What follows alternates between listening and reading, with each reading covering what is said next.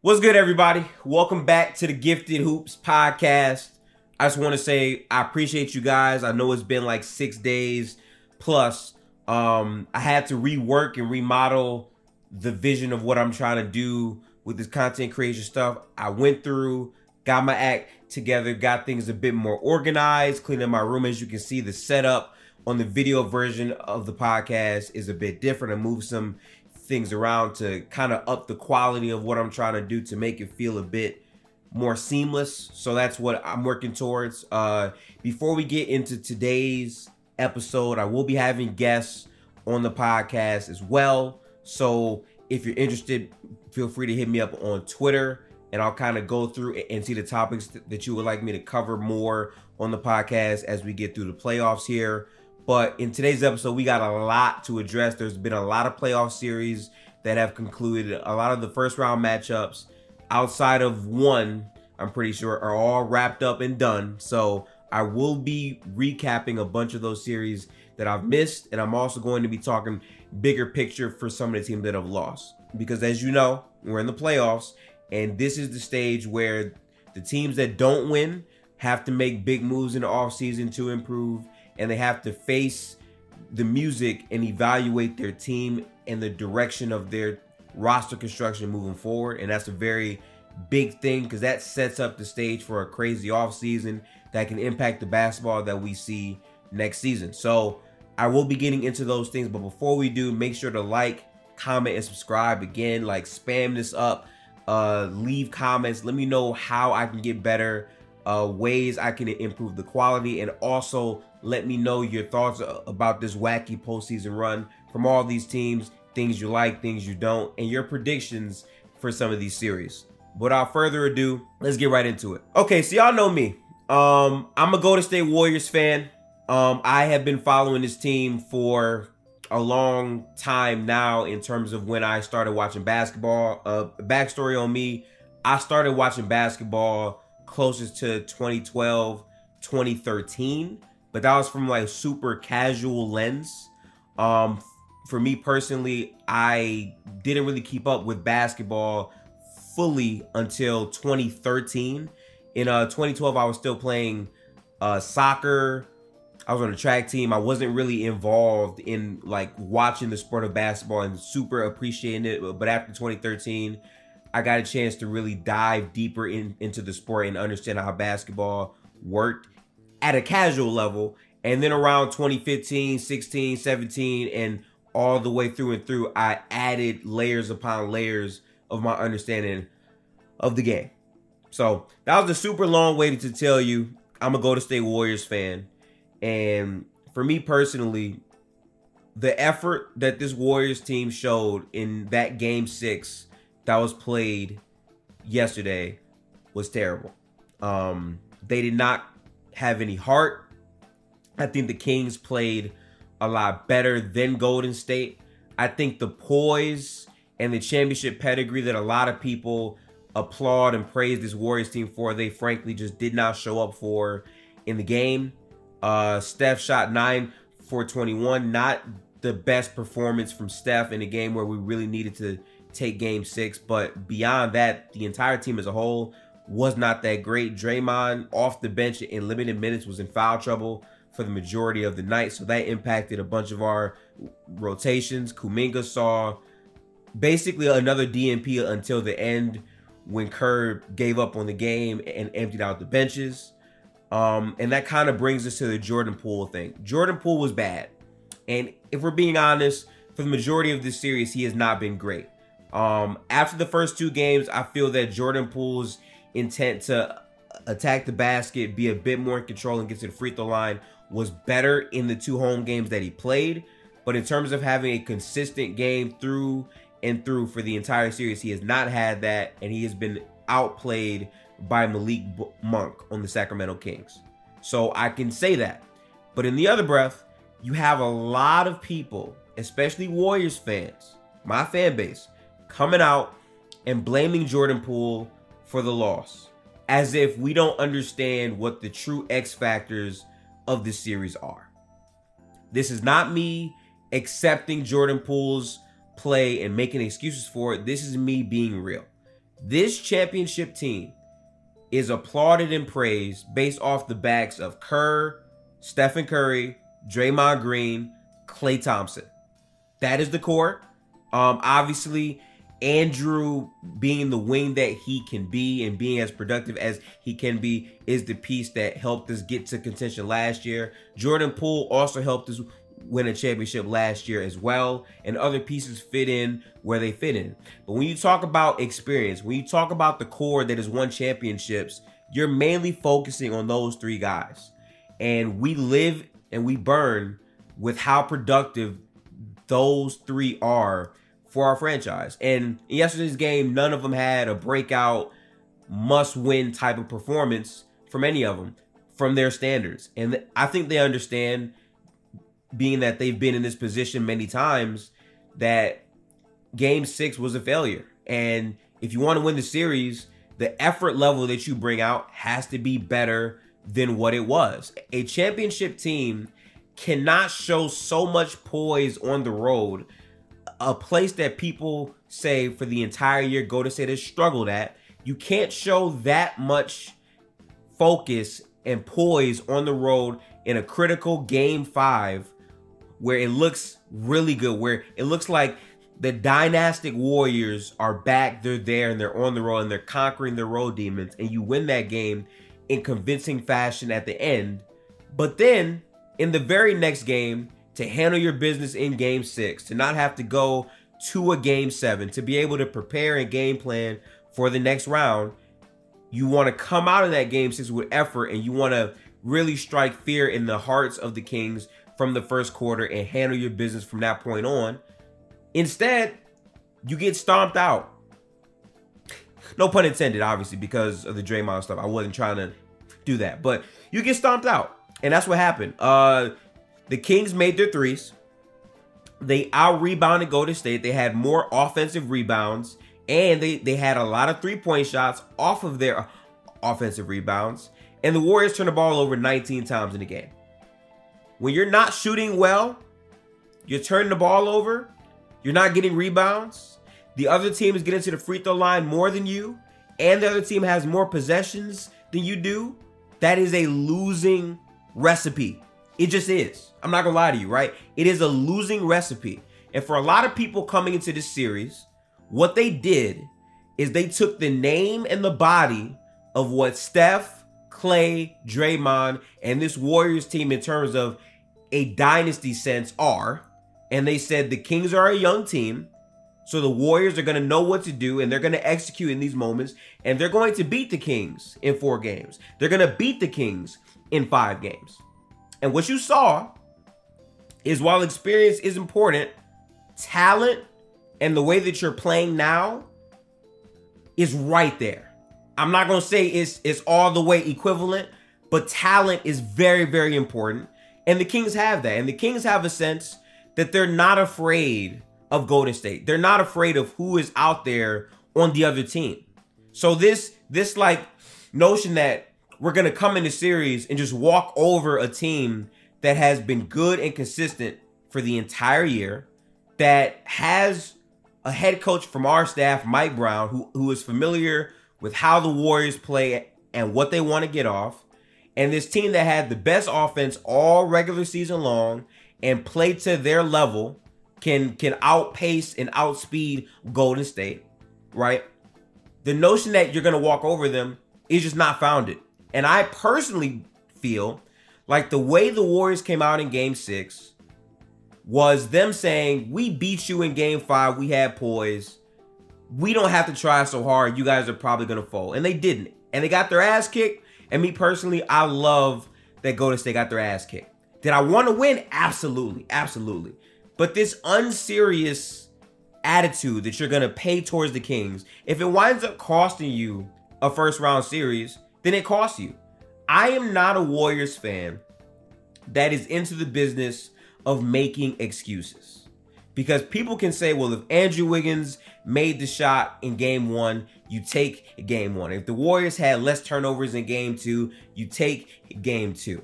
If the Warriors played with more intensity, you take Game 6. At a certain point, these excuses where we're saying this team should have did X, Y, or Z. No, it's either you do it or you don't. The championship pedigree that we stay talking about every time it comes down to the Golden State Warriors, guess what that was built upon? The Warriors doing it and us not talking about what they could have done to win hypothetical championships. We don't deal in hypothetical championships. We deal in reality, right? So for me as a Warriors fan, I'm looking at it as I expected the Kings to be good. I expected their best punch to be in that game 6 down. I expected that, right? And I expected the Warriors team to come out, answer it, survive it, and double down and out-execute the Kings, because they've been doing that so far in the series, and do that in the game 6 and handle business. They didn't do that, right? So as a Warriors fan, I'm going to hold that truth. I'm going to evaluate it, and I'm going to say, I still trust this Warriors team to do this in a game 7. But we all understand, especially when it comes down to basketball, game 7s are unpredictable, okay? Game 7 can be I'm Kevin Huerter. I've been bad the entire series, but I'm at home in a game 7. I'm dropping 35. Like some crazy stuff that we're not picturing, right? Can happen. And when you don't handle business in game 6, whatever happens in game 7, if it's phantom calls, if it's foul trouble for Steph, if Steph has 50 points, 45 points, if we win by 20, if we lose by 20, whatever happens, the window for that to happen, right? That takes place because the Warriors did not play to their level consistently when they needed to. So we're now in a position where it's win or go home. And after the game, Stephen Curry, Draymond Green, and Klay Thompson were in the locker room together, silent, sitting by each other, understanding the responsibilities those three in particular have when it comes down to being the core trio that has been the core through all of these championships. They understand more than anybody else what it takes to get it done at the highest level. They understand the sacrifices that you have to make if you want to win a championship. So in game 7, I expect to see that poise. But the Kings are not going to go down. The Kings are going to fight. Malik Monk, he's been out playing Jordan Poole the entire series. Coming off the bench, giving you 25 plus on certain nights, gets to the free throw line consistently, playmaking off of the dribble drive consistently. He has been a productive marvel. And him and Fox have been the main guys beating Golden State defenders off the dribble and getting the Kings quality shots that they quite frankly have just missed in certain games. But that goes both ways. Golden State hasn't shot the ball effectively like we know them to do outside of one game. So in this game 7, you hope that their game travels. You hope that they understand the attention to detail. And in my opinion, I think you have to go back to Draymond starting. And I say that because in the game that they lost, what I saw was turnovers, right? 8-0 run by the Kings. And the Warriors are getting out-rebounded in that stretch. And Poole wasn't giving you much. Now, here's my thing. I think it's incredibly corny to put all of the loss on Jordan Poole when the core did not perform the way they needed to, when the team as a whole did not perform as they needed to, when if you go down the box score, just even from a stat perspective, the entire team had flaws and got outplayed. But at a certain point, you do need Jordan Poole to step up and be the guy that they signed to this $140 million extension. But he's young. He's not going to be consistent. I don't expect Jordan Poole to be perfect every single game. But I do expect the veterans to play to their level against competition, to not make boneheaded decisions with the basketball. I expect Steph Curry to not come out here and have 5 turnovers in a must-win game, right? That's what we expect. But ultimately, basketball is going to be basketball. The better team is going to win in this game 7. But for me personally, I'm not soft, okay?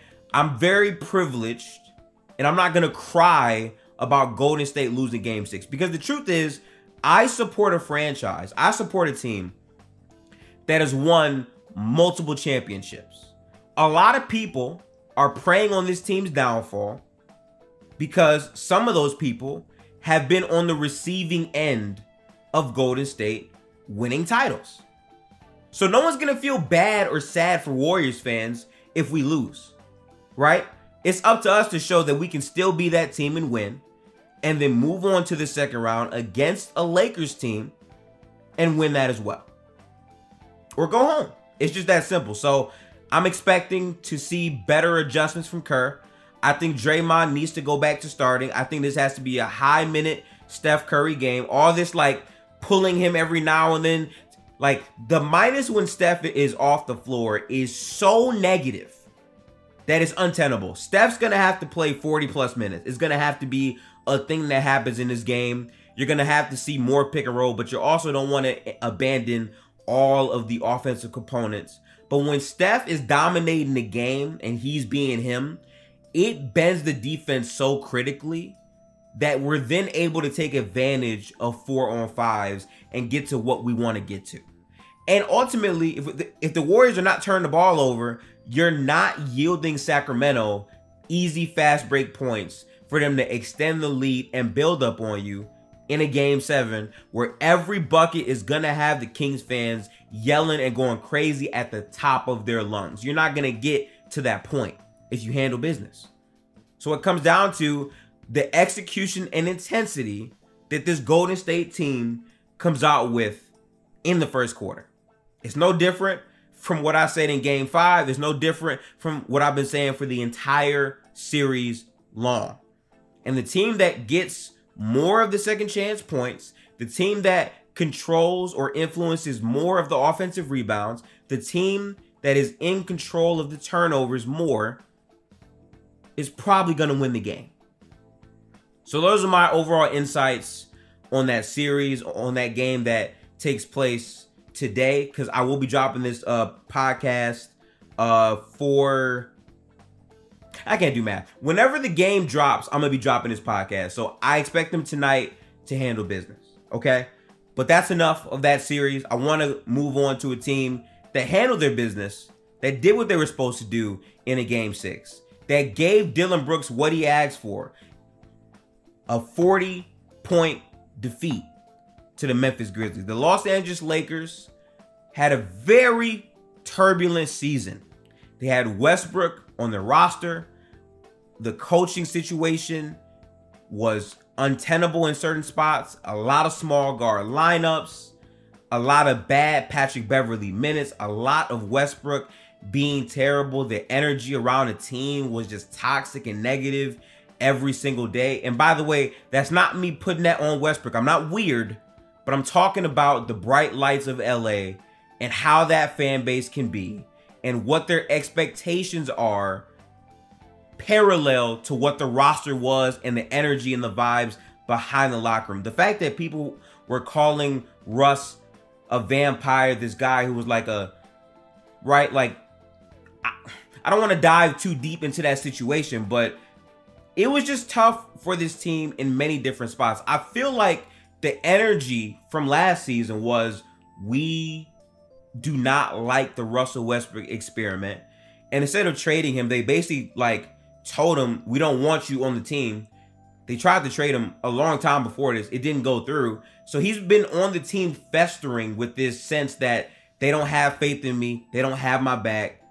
But we're past all that. They trade Russell Westbrook. They retool. They make a great trade to get Vanderbilt, Beasley, D'Lo, and they just add more depth to a Lakers team that is now clicking on all cylinders. Since the trade deadline, they've been one of the better teams in the league. I'm pretty sure they've had a top 2 defense, top 3 defense, or whatever it's been since that point. And the Lakers have played with a lot of poise. Now, have they still made mistakes in certain stretches? Yes. Has Darvin Ham still done some terrorist-like things with the lineup at some points? Yes. But the team as a whole is better. They have more depth. They're playing at all cylinders. And I got to give credit because they handled Memphis in 6 games. Okay? They came out there. They handled their business. And I understand people are going to say, oh, well, Memphis didn't have so-and-so and so-and-so and so-and-so. But those same people saying that picked Memphis to beat the Lakers in 6, to beat the Lakers in 5. Because they were expecting the Lakers to crap all over themselves, not have the execution, and not win. So you got to give credit where it's due. The Lakers won that. It is what it is. They handled their business. Again, they beat the Grizzlies by 40-something points. And now for this Grizzlies team, you have to have a look in the mirror. You have to evaluate what your reality is moving forward. Dillon Brooks played some truly disgusting basketball for a lot of this season. As a Warriors fan, I saw what he did against my team in the playoffs in critical games. Shot him out of games. I'll be real with you. Shot him out of games. I wanted Zaire to play over him from a basketball sense because I thought he had moments where he looked better last year, but straight up shot him out of games. Then you come into a series like this with a 45 or 47% true shooting, just terrible, abysmal. They're not really respecting his shot. They're clogging the paint. They're blocking shots off the backboard. The Lakers just look like a clinic, man. They just did. And the 2 games Memphis did win were at home. They couldn't win against this LA team on the road. And LA was ultimately able to steal 1 game in their crib. And they lost. And I understand like the Ja hand stuff is there too. But even as you got further and further into the series, the critical flaws of Memphis popped up. The lack of consistent spacing. The big situation. The half-court offense when Bane doesn't have it going or Ja does. Or when Ja doesn't have it going. And JJJ's foul trouble. How that popped itself up after the 2 games. How JJJ as an offensive threat drastically calmed down after the first 2 games. They fell apart. And for this Grizzlies team, they've done a great job in terms of drafting great young talent, developing said talent, having roster flexibility, signing Jaren to an absolute steal, thievery of a deal, extending Ja Morant, having Bane under contract right now for $9 million. They've done excellent things. But when you accomplish the number 2 seed and you're winning all of these games, and the majority of people still don't view you as a true 2 seed or this or that, at a certain point, you're going to have to shake things up and make a splash. This is a team that tried to get OG Anunoby, a team that tried to get a Mikal Bridges. Can you imagine if you just replaced Dillon Brooks with one of those guys? They'd be a great team, right? But for Memphis, they're a young team. So I expect them to take time to develop, to make some marginal moves, but put themselves in a situation where, hey, we can go get this guy or this star maybe a season or 2 from now. But I think for them, a lot of it has to be an internal reflection on the leadership in the locker room. The Ja Morant stuff this year was a distraction. And credit to Ja because he held himself accountable. He understands as a leader he has to be much better. And to his credit, before that point, Ja was an outstanding leader for that young team. The guys respect him, all of that. But the next step for this team is the maturity and the natural maturation process that you get from going through those failures in the playoffs, from being in these high-level situations. You build up that experience, that big experience trump card that we talk about a lot, that makes teams differ from a good team to a great team. They get a chance to feel more of that. So to me, if I'm Memphis, I'm trying to make a splash. I'm trying to get another wing shot creator. I really think that's what this team needs.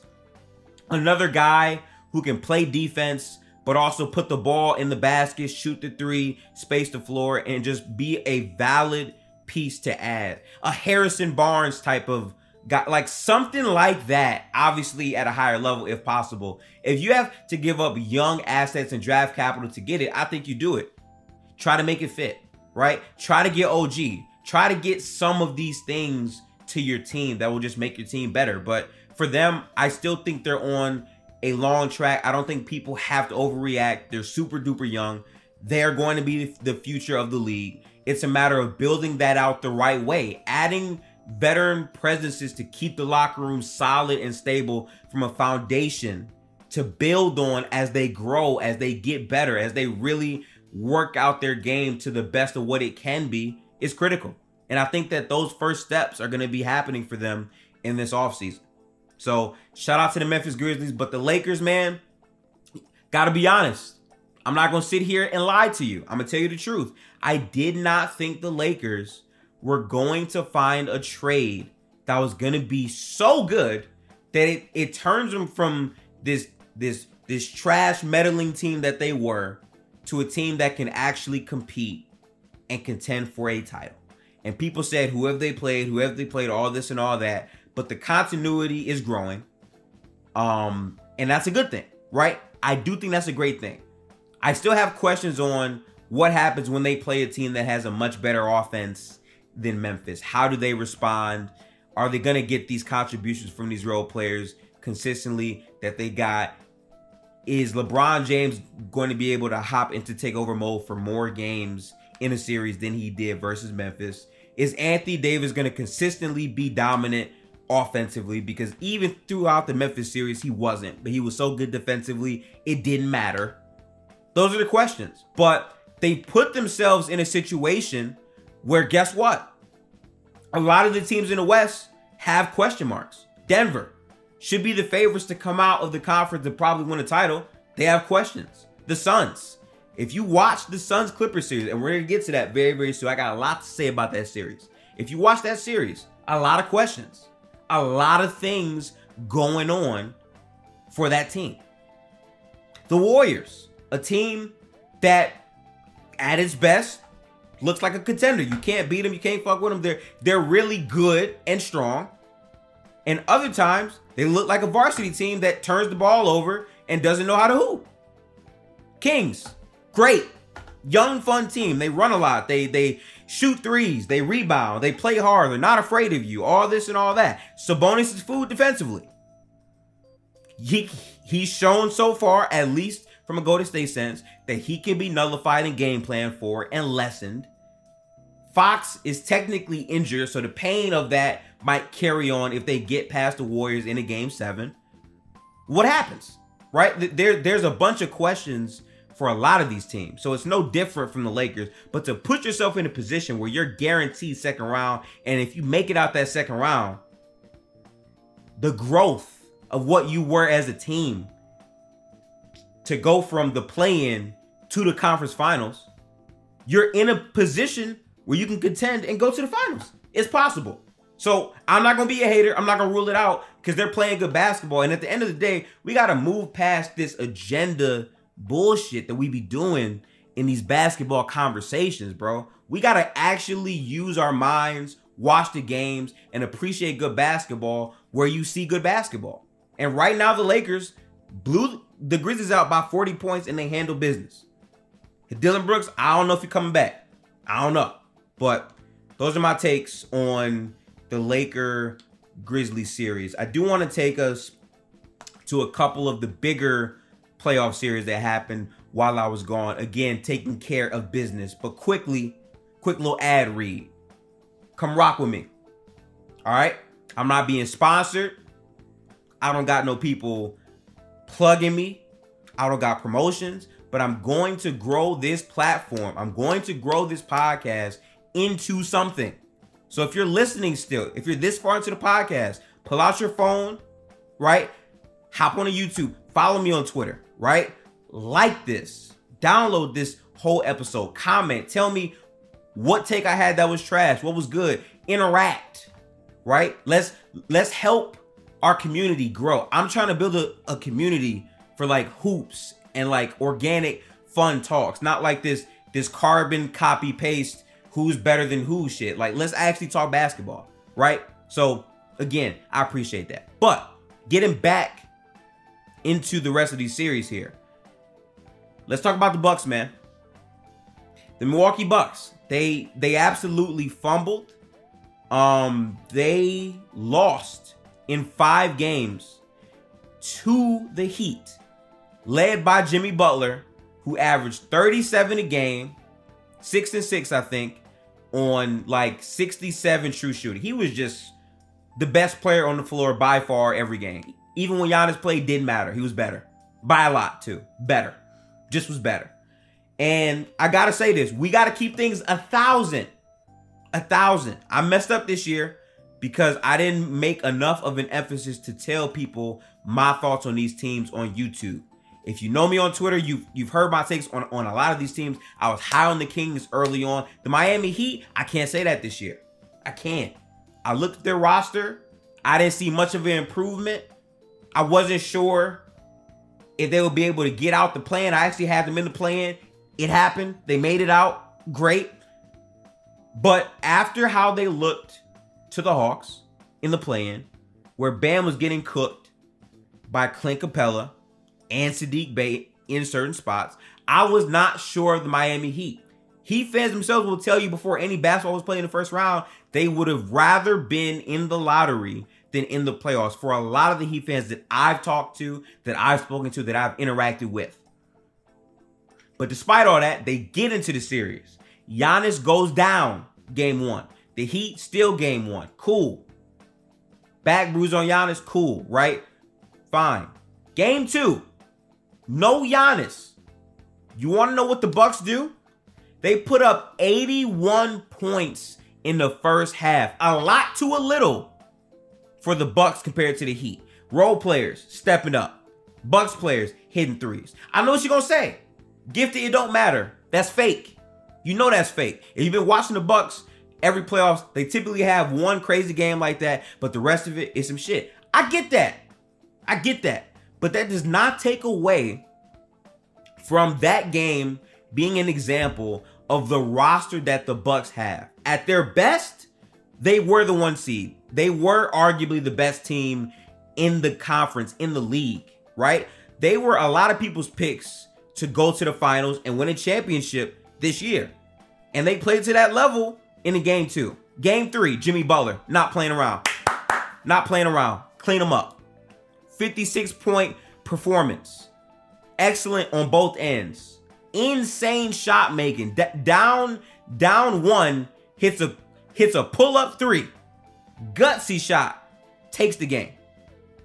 Takes the game, right? The next game. The very next game.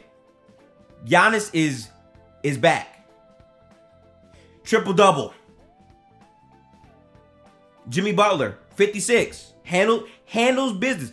I'm sorry. I mixed up the games, by the way. The first game, the Heat shot well from 3. Butler had a great game. Cool. But the point is, game 4, 56 points. Handles business. Insane play. You want to know what the narrative was on this app in game 5, bro? The narrative is that the Bucks are going home. And they're going to come back from down 3-1. You want to know why? Because they have the best player in the league. The undisputed best in the world, Giannis. From a lot of people, that's what it was, right? Like, anytime you would dive into, like, the arguments of, like, why is he over this player, X, Y, or Z, it's because at his best, he can be dominant on defense. He can give you 30 points per game offensively. He can put pressure on the defense, get to the free throw line, play make. All those qualities as an all-around player made him the best in the world. Fine. That was the logic. Cool. Whatever.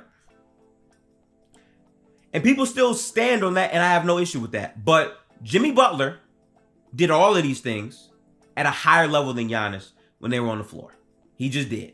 He took over the games.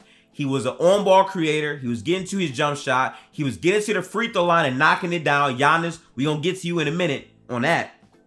Jimmy Butler did all those things, and they won game 4. So with this mindset of who Giannis was, who that Bucks team was to a lot of people, game 5 was a game they were supposed to win. You want to know what my take was? Before the series, I said Bucks in 5. Ain't no reason to lie to you. I saw how the Heat played in the play-in. I did not think they had enough and they would be good enough to compete with a fully healthy Bucks team. Giannis misses 2 games, whoop-de-doo, whatever. When Giannis came back, after Jimmy Butler took that game, I said, this game 5, they're going to win the game 5. I think Butler is going to have another great performance because that game on the road at home for the Bucks, guess who the pressure is on a lot more? It's not on Miami yet. No. It's not on Miami yet. If it gets to Miami, then Miami feels the pressure more, right? Cool. You know who the pressure is? On the number 1 seed in all of basketball, who's down 3-1 and has to win a pivotal game 5 at home to even get to a game 6 to then bring it back home for a game 7. They got to win that game. And I said coming in, everyone is saying Jimmy Butler is not going to do this again on the road. I bet you Jimmy Butler is saying, screw all that. Let's win tonight. Let's take it now. Let's empty the tank now so we don't have to go to a game 6 and leave it up for chance. So we don't let the energy shift. And the funny part is, the way that Bucks crowd was reacting to how the Heat were playing, they were petrified, terrified. Wasn't that loud? Terrified. The Heat controlled the pace for a lot of the game. Even when they were down, it felt like the Heat were never out of it. Jimmy Butler talking shit to Jrue Holiday, who people routinely say on this application of Twitter is the best perimeter defender in the league and is the most underrated player. Now listen, I love Jrue Holiday. That's my dog. I love Jrue Holiday. But what he does offensively is very terrorist-like. I'm sorry. Volume shooting and not making a lot of the shots. But because he makes the big fall-away shot, game 7 versus the Nets, we ignore it. Because of his perimeter defense on Booker in the biggest moments, we ignore it. And I value that because defense matters. It takes a lot out of his legs. I get that. But he still did not produce at that level offensively when they needed him to in the series. And I said personally, Chris Middleton did not look like himself for most of the year. And I didn't trust him to just hit that switch and have these monster Chris Middleton games that they need. And a lot of times when they closed out games, it didn't feel like Chris Middleton, Giannis closed. It felt like random things were happening every night when they closed out games. I didn't trust it. And what did we see? We saw Spoelstra have a great adjustment. Bam took the ball, ran a point. He used Butler more off the ball. It threw a wrench in everything the Bucks wanted to do. They didn't know what to do. They didn't know how to deal with it. And on the other end, what kept happening, and it was so nasty, y'all, this game was rigged. All right? I typically don't say that. I don't like to bring up calls. I hate it. I think it's a terrible way to like straw man and get your way out of the reality of what it is for certain teams. I hate that type of stuff. But I gotta be honest. In my opinion, that game was rigged because the amount of free throws and calls that were taking place, like all in that game, it felt heavily slanted towards Milwaukee. But the Heat would not be denied. They kept generating quality looks. Shout out to Gabe Vincent. They was knocking him down. Kevin Love knocking him down. Kyle Lowry, good defense, hitting some big shots. They were doing that. Without a Tyler Hero who broke his hand in the series, which is another piece of context. No Tyler Hero doing all of this. On the last play, Spoelstra sits Bam down. Bud sits Brook down. And it opens up the avenue for Butler to get that tip layup. Now, did he push off? Yes. It's playoff basketball. Don't be soft. How about with 2 seconds left, you don't allow them to get an easy scoop layup? How about that? It goes to OT, right?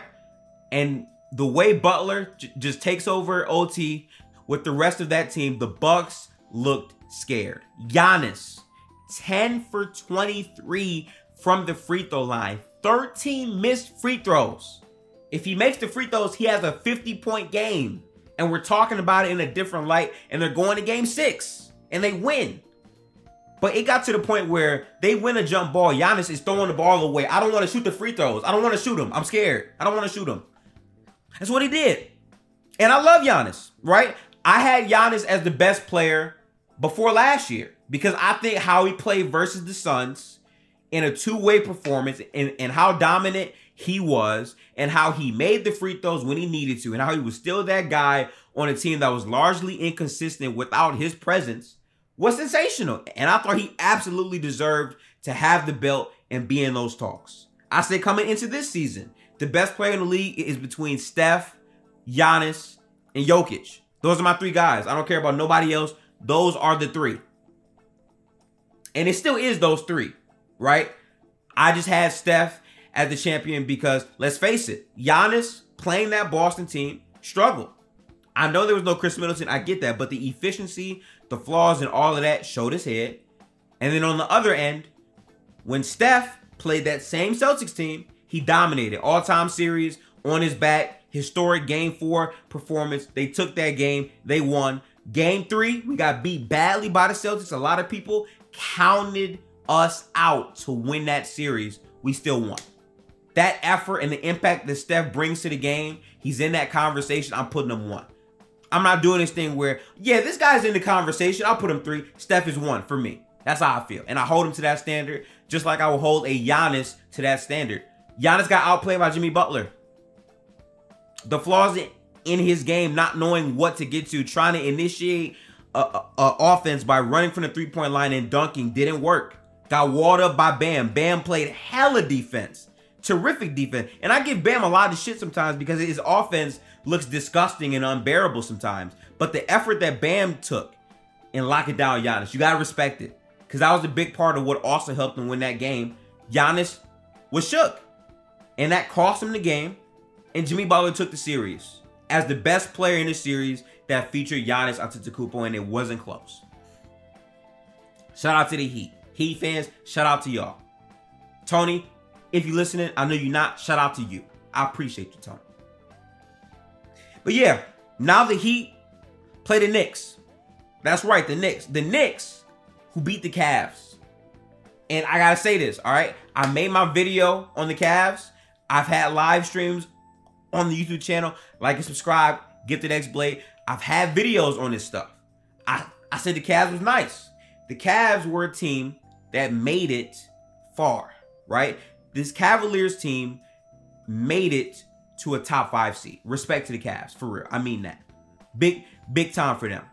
But they just got outworked, outcoached, outplayed, out-talented, out-everythinged by losing in 5 to the Knicks. The Knicks overall had the better team. Donovan Mitchell really stunk. He was not that good in the series overall. Jalen Brunson outplayed him, which is really funny how life works because the Knicks tried trading for Donovan Mitchell. They get beat out by Cleveland. And the guy you signed instead of Donovan Mitchell outplays Donovan Mitchell. And the team that beats you out for Donovan Mitchell, you beat in 5 games. Poetic justice for the Knicks. And I gotta say this. A lot of people give the Knicks shit, right? And I can understand it. I can vibe with it. I can understand because the arrogance of Knicks fans, even when they're not good, is there. I get it. But objectively, they got a squad. And they played to it. They beat them. And they now have a chance to advance to the conference finals. Okay? You got to respect that. For a Heat-Knicks matchup, it's going to be grinded out basketball. The old school rivalries might really show itself a lot more. Tom Thibodeau versus Spoelstra. Spoelstra's the better coach. Jimmy Butler versus Jalen Brunson. Butler's the better player. But the team, the Knicks are a better team. The Knicks have more depth, better players who come in and are able to really execute on both ends of the floor. The Heat, I don't think, have the depth to keep up. But they have Jimmy Butler. And another thing that people are not talking about enough, if Julius Randle is not present in this series, this Jalen Brunson bully ball stuff that Cavs had to let slide because they didn't really have no wing and they had 2 smaller guards. Butler can guard Brunson. Butler can get that primary assignment and make Brunson's life a living hell on the offensive end. He just can do that. And on the other end, Thibodeau is not going to be like Coach Bud. He's going to make adjustments. He's going to make changes. He's going to make switches. And he's going to make the effort plays necessary. And he's not going to let Butler try to kill them. But then that comes down to the player who I think is the most important in this entire series, Bam Adebayo. Gotta bring Mitchell Robinson out of the paint more. Has to be initiating the offense with the ball in his hands, using Jimmy in screen activities, being aggressive with his shots. It's a lot to ask of a player that's hurt, but they need Bam to have a star-like series defensively if they want to win this series. I think the Heat can win, right? I could give you a pick, right? My head leans Knicks because I just think they're the better roster, but I think Jimmy Butler is truly the difference maker in a series like this. I think it's a 6 or 7 game series. I lean 6. I don't have an official prediction. I want to see how the games go, but I am leaning Heat. I don't have it like dead set yet, but I am leaning Heat. Okay? Go Butler. I'm rooting for him. I ain't gonna lie to you. But that's going to be a great series when that takes place. We now got to get to the other series in the conference, which wasn't as great. Shout out to the Hawks. They fought, I guess, but really Boston just stopped caring about basketball. Shout out to Kiana and Mish on Twitter. Those are my Celtics fans, peoples. They have said it all season. The Celtics team does not always play with the poise and the integrity that Celtics fans hold them to.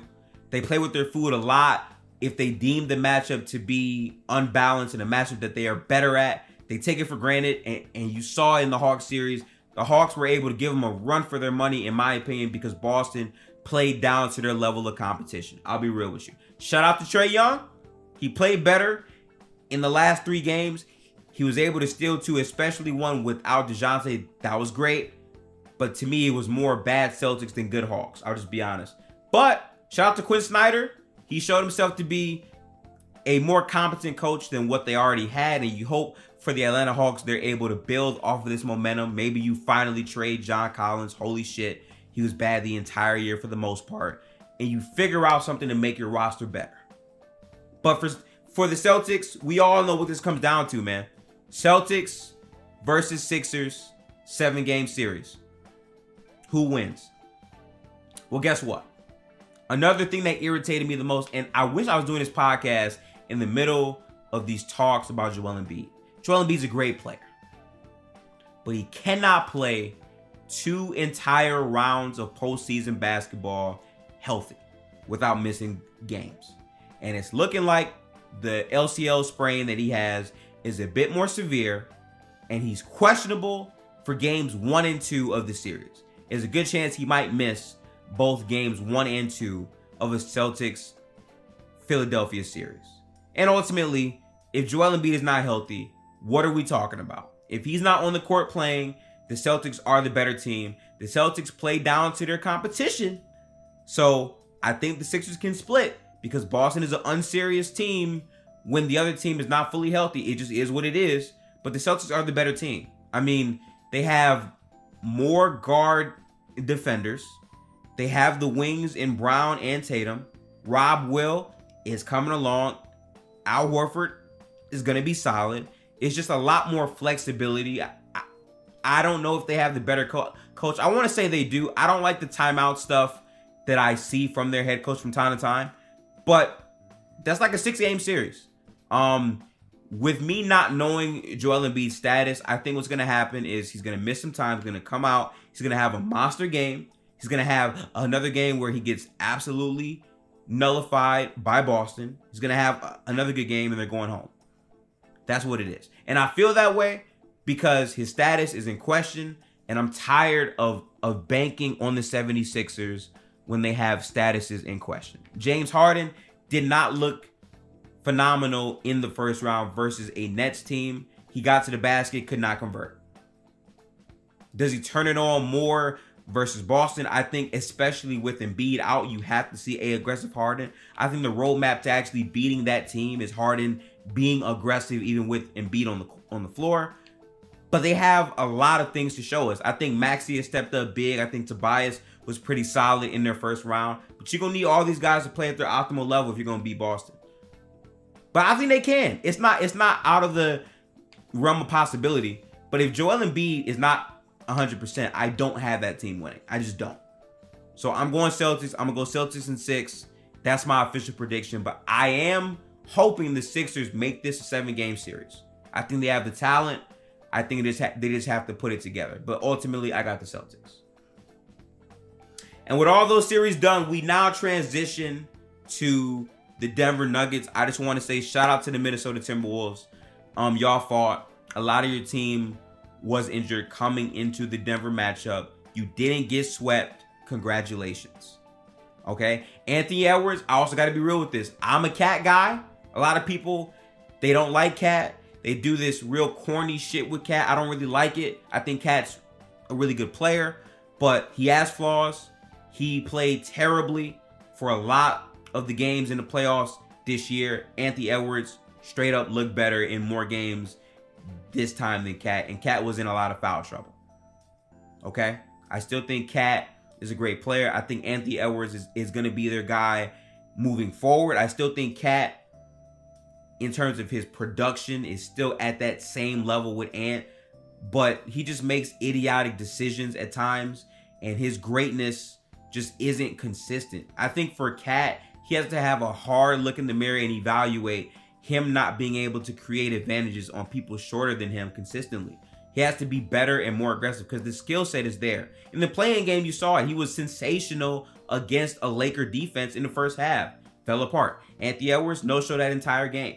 Like, the variances are different, but with Anthony Edwards in the playoffs against the Nuggets, he played hard. He made big shots. He had leadership. He held himself accountable on the areas he wanted to get better at. And I think that the future of the Timberwolves is still bright because they still have Anthony Edwards. They still have Jalen McDaniels. I'm assuming that they're going to try to extend and keep the asset of Naz Reid, who was also good. They still have Kyle Anderson. Gobert talked about improving his offensive game. I guess we'll see how that looks. I don't know about that, but it's hard to evaluate their full season when Cat missed so many games, and that dramatically impacted their seeding, and it put them in a position where they had to play the Nuggets, and they did not have a lot of reps of Cat and Gobert playing together and figuring things out. I'm not a guy that just plugs everything in 2K and says trade Cat, trade Gobert. You have to give it one legit season where the entire offseason you have a body of work to look at. You play around with lineups and rotations. You get guys coming in, playing hard, and you give it another year to see where you're at.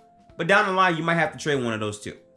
So we'll see what happens. But that was a lot of time on the T-Wolves. I will be having a video where I address my initial take on that team coming out on the YouTube channel, Gifted Explain, tap in. But let's get to the Denver Nuggets here. So for Denver, they've been handling business, man. Jamal has been a spectacular playoff performer. Jokic has been great. Hasn't had to do much from a scoring perspective. He's just been very productive. Michael Porter Jr., microwave, big time baskets that he made all throughout that series. But now that transitions to the team they're going to be playing, the Phoenix Suns. And going into that series, let me tell you something, man. Y'all gonna call me a hater. I'm not a hater. I'm not doing the thing where I'm a Golden State fan, and because of that, I hate on KD. I'm gonna just keep it real with you. The Suns, if the Clippers were healthy, are probably beaten in 5 or 6 games. And I say that confidently based on the amount of minutes that KD, Booker, CP, and Aiden had to play to beat a depleted Clippers team that only got Kawhi for 2 games, which, by the way, Kawhi was the best player on the floor in the 2 games that he played without Paul George. Right? Even Russell Westbrook had games where he was a top 3 player in the series. He was that good. The Suns, the way they closed it out even, in game 5, they're up 18 points. They blow the lead in 2 minutes. It's a close game. Clippers just don't have enough. They lose. Fine. Suns win. The issue that they're going to find in the series is things are going to be a lot harder, seeing that now you're playing a team that has more depth, has more consistent role players in their role, has a number 1 player from a matchup standpoint to where if you double him, he's going to be able to create a lot of advantages that tears apart your defense. And they have a guard who can score from all three levels, get to the basket, shoot the three, and works well off of Jokic. So this is really a pick'em type of series. What the Suns have going for them is we have Devin Booker, who has been like the second best playoff performer overall so far based on his level of play. And you have Kevin Durant. And you just hope that like that level of elite shot making with timely passes and baskets from Chris Paul, with the occasional drop off from Aiden on the bent defense, can carry them.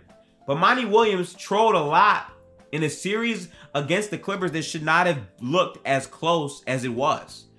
And while I don't think Malone is like this elite coach, as in like a top 2 coach or whatever, I do think he's a better coach than Monty Williams.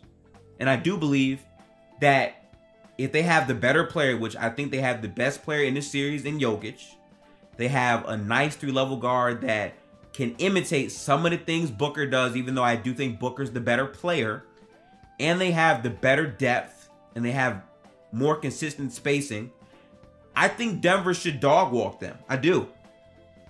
But based on Booker's level of play and having Kevin Durant, I do believe that goes 6 games. Jokic is going to get stressed out a lot defensively. They're going to put him in actions a lot, and it's going to be a lot of Kevin Durant and Devin Booker mid-range baskets, tough shots. Booker is going to have to find a way to pressure the rim, but now he's going to have better defenders on him to guard him and put him in more spots to where it might not be as easy to get to the basket. And then you're asking Kevin Durant and DeAndre Ayton to apply more rim pressure, and Ayton has to be used more as a spark plug in their offense. And I don't know how much I trust a team that has not played that many games. A player in Chris Paul that has only attempted 26 shots at the rim for the entire year. And even in the playoffs, the rim pressure still was not really there. I don't know. They have a severe depth issue. There are times where I've seen Monty Williams run a lineup where there's Devin Booker on the floor with no KD, no Chris Paul, no Aiden, and a bunch of just role player guys. Try doing that against Denver. You will get smoked for it. So it's really a pick'em series. If you say the Suns, you say it based on the star power and what they're going to be able to do, which is fine. That's fair. I think that's okay. But I just think Denver's a much better team. So for me, I have Denver. I have that in 6 games. I really want to say 5. I really want to say 5.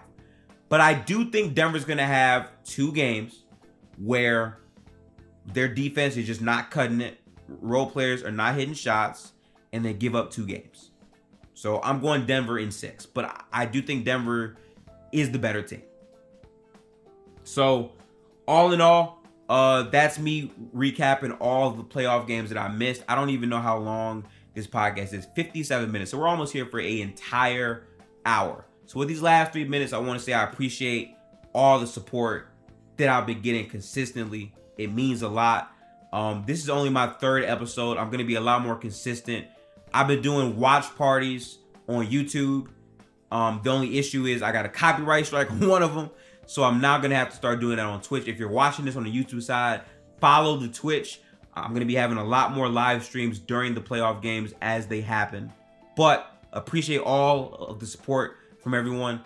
Game 1 tonight for Denver and the Suns. I'm going Denver at home. I think they're going to assert their dominance as a home team and take game 1. It would mean a lot if the Suns were able to steal a game in the playoffs. Your goal, if you're a road team, is to come in, steal a game. If you're a home team, is to protect home court. I think Denver is going to stomp on them in game 1. I think they win by 10 points. And I think after that, Suns make adjustments and they might steal game 2. That's where I'm at with it. But appreciate y'all support. I will be having more consistent uploads on this podcast. Again, it's only episode 3. I'll probably be having recaps more consistently in terms of like a 2 or 3 day layaway. I'll probably have a quick upload on the Warriors game 7 because that's a tremendous game that we have to win. But I appreciate all y'all support. Like, comment, download, share, Follow me on Twitter. All that stuff, man. Let's grow together. Let's build up this platform. I appreciate what y'all do for me, and I don't take anything for granted. I appreciate y'all. Let's get to it, people. If you got goals, you got dreams, let's accomplish those things. Let's handle business, people. But I got things to do. I'm about to go focus and give my full devoted attention to this basketball game that's taking place at 8:30. I appreciate y'all. I'll catch you guys in the next episode of Get the Hoops. Peace out, people.